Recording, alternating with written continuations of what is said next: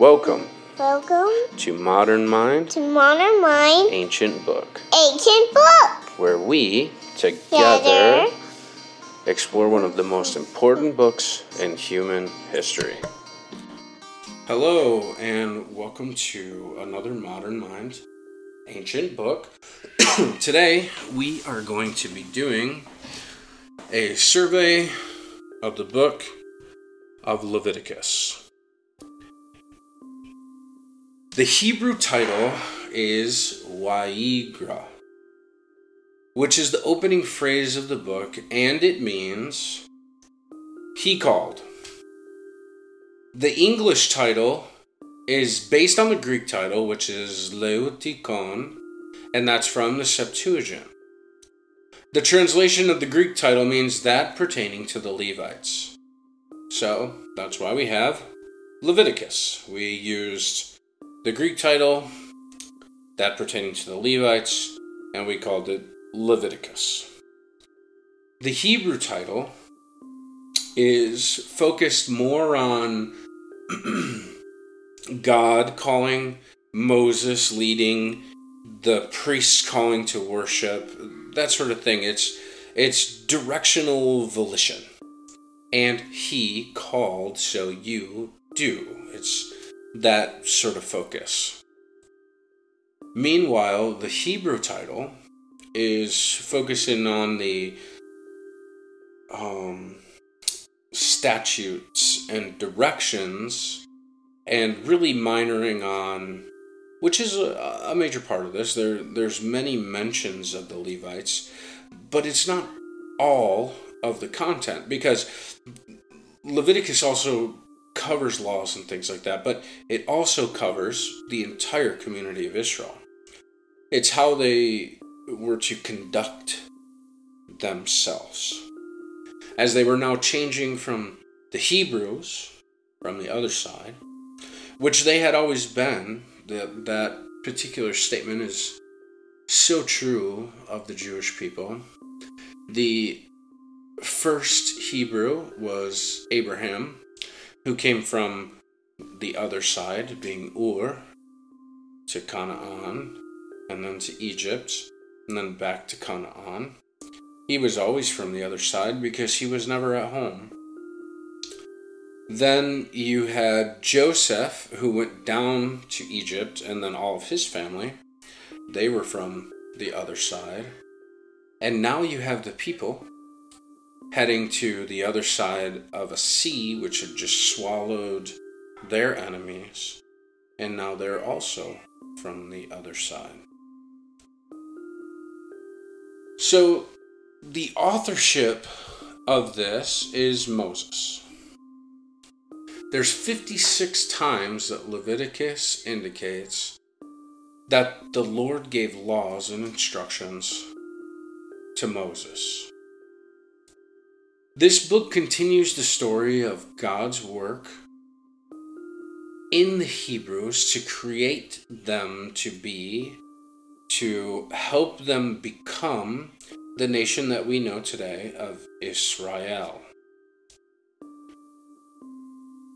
When Exodus ends, Leviticus resumes telling the story. The glory of God was with the Hebrews. It led them to the sea.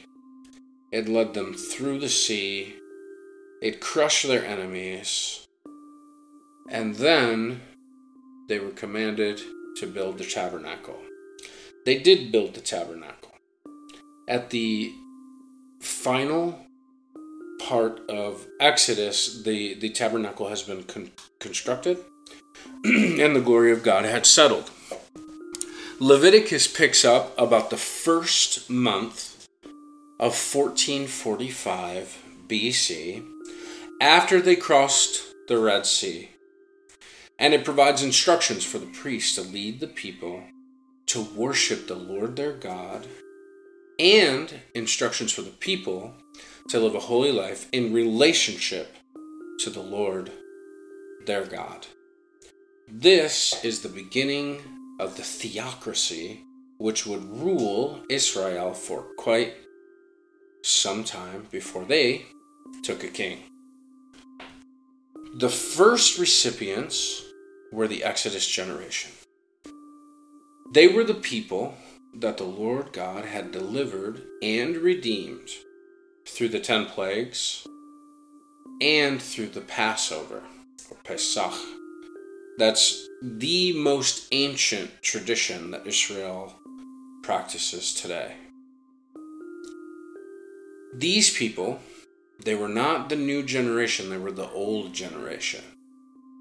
They were still largely Egyptian. They had 400 years of history under servitude of Egyptian rule. These Israelites, they had seen the great power of God deliver them out of Egypt and destroy the mighty Egyptian army.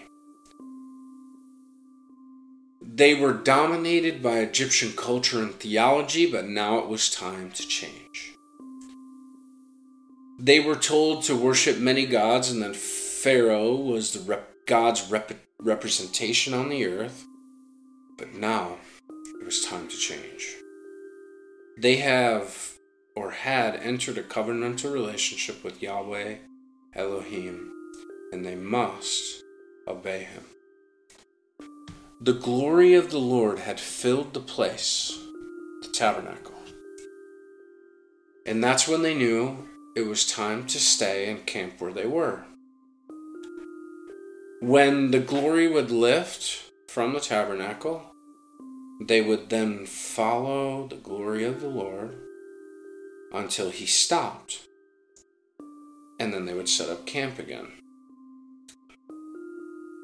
This is the direct record of a supernatural encounter with something that isn't easy to explain, but that Israel certainly believes, that the people of Israel certainly believes took place. The Passover is celebrated to this day, and Moses is seen as a man who communicated with God, even face to face. The story of the tabernacle is believed as real, and this book records that. So the way that you would want to read this is you would want to imagine in yourself that you entered into a new covenant relationship with the Lord God, whom you largely had just met. That you've contributed and participated in the building of the tabernacle. And you're now commanded to worship and walk according to the decrees which you are learning. You're familiar with some of the practice because you've heard about them and seen them in other religions, but it's not the same. Now you must learn to worship the only one true God. There's not many, there's only one. Your relationship to God is teaching you things that are very distinct from other religions. God is giving you direct revelation through your leaders and his word. All these documents started to be compiled at this time as well. God appears to you in a cloud of fire to assure you that his personal presence is there. God is the only one, the only true God. There are no others. But you are personally responsible for your sin. But God has provided a way for forgiveness and atonement. This God wants you to be holy because he is holy and not walk in the ways of the other nations. God does not want human sacrifices like the other nations. He's provided another sacrificial approach. The essence of your faith is to love the Lord your God and your neighbor as yourself. You must now learn what is taught in the sacrificial system. You have to celebrate the holy gathering to praise God. You have to obey God's laws so that you'll be a good citizen of the national, theocratic community that is Israel. The argument of this book is that a holy covenant God, or a God who makes agreements with people, with you, and he is holy, establishes fellowship. And he's given you a sacrificial system for holy living. This book is to encourage Israel to have fellowship with God as a holy nation in the promised land. Now they're in the wilderness, but that's not the end. The end result is to move into the land of Canaan.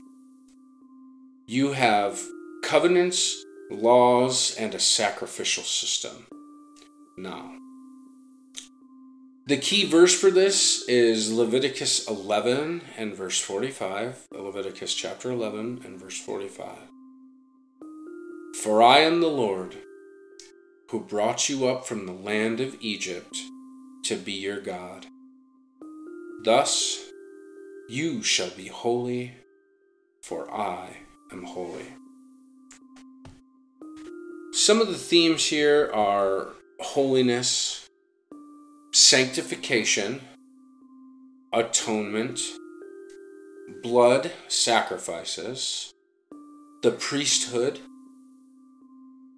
the Mosaic covenant or agreement, that there is a clean and there are clean and there are unclean things, that you have one God, and that for certain things you can be cut off, and that there is guilt and sin for certain actions. This book is about the sanctification of the Hebrew nation. They were being changed from the Hebrews to the nation of Israel, whose God was their king and whose king was their God. There are 6 different types of blood sacrifices.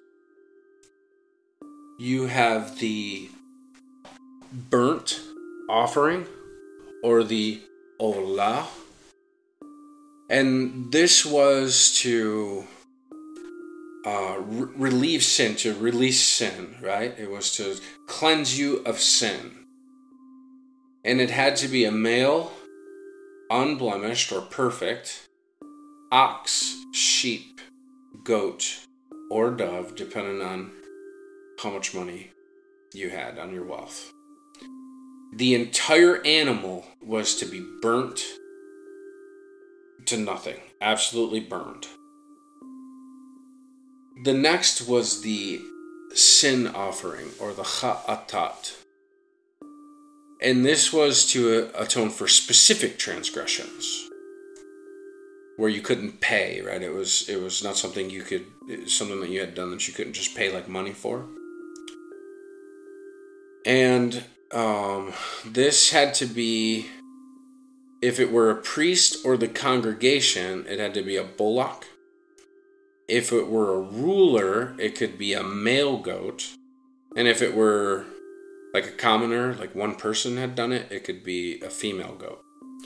So if it were a priest, or like the nation itself had sinned, then it had to be a very expensive sacrifice, a large sacrifice. If it were a ruler, it had to be a male goat, which is prized. And if it were just a neighbor, it had to be a female. It could be a female goat. God's portion were the fatty portions, and the kidneys and the liver. All the remainder had to be eaten within the court of the tabernacle. So this was like a barbecue. The trespass offering was the desham, and that was to atone for specific transgressions, again, where you couldn't pay for it. And that was just a ram. And it was the fatty portions, and then you had to eat it in the tabernacle. The priestly offerings and the thank offerings. Well, the priestly offerings, there were 3 different variations. These were called the shalamim, and you had the thank offering, or the todah. And that was like just relationship with God for blessings. You were asking for blessings. You hadn't done anything wrong. And it had to be an unblemished or perfect male or female ox, sheep, or goat. And the fatty portions were the Lord's. Then you would do a wave offering of the breasts to the high priest, and you would offer the right foreleg to the officiating priest. So the priest could eat those 2 items, and the remainder would be eaten in the court that same day, which was the breast. But the leg it could be eaten in the court that same day. Then the votive offering, or the nader, was a blessing of deliverance already granted. So it was like telling God, thank you for delivering you from something. And that was an unblemished male or female ox, sheep, or goat. It was the fatty portions for God, and then the exact same explanation for the last. There would be a wave offering of the breast to the high priest. That would be given to the high priest. And then there would be a heave offering, is what it says, kind of like pushing it forward and backward. And that would be the right foreleg to the officiating priest, where he would eat that. And the remainder would be eaten in the court on the first or second day. So that one you could eat the next day. And then the last one is the freewill offering, or the nidaba'ah. And that was to express general thankfulness. And that could be a male or female, ox, sheep, or goat. Minor imperfections permitted. So it didn't have to be perfect. And then everything else was the same. Now, there were rituals for the Levitical offerings. You had burnt offerings, grain offerings, and drink offerings. And those were like for dedications, right? So you had burnt, grain, and drink. Then you had communal offerings for fellowship as a community where everybody came together. And then you had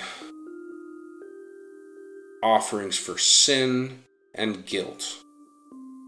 So you had dedication offerings, burnt grain and drink. You had communal offerings of fellowship with God that the community wanted to fellowship. Those are like the thank offerings. And then you had sin and guilt offerings. And there were actions that were necessary. So you had a representation and a presentation. And that would be the animal and perhaps the high priest, or the animal and the high priest, where they would present the animal and they would represent you and your guilt, and the high priest would oversee it as the holy representative. There was a laying on of hands. And some of these, particularly the sin and the guilt, you would have to press your hands on a sin offering and confess your sins. Then the animal was slain. Then the animal was skinned and dismembered and washed. And the feast or the burning would take place, depending on what offering it was.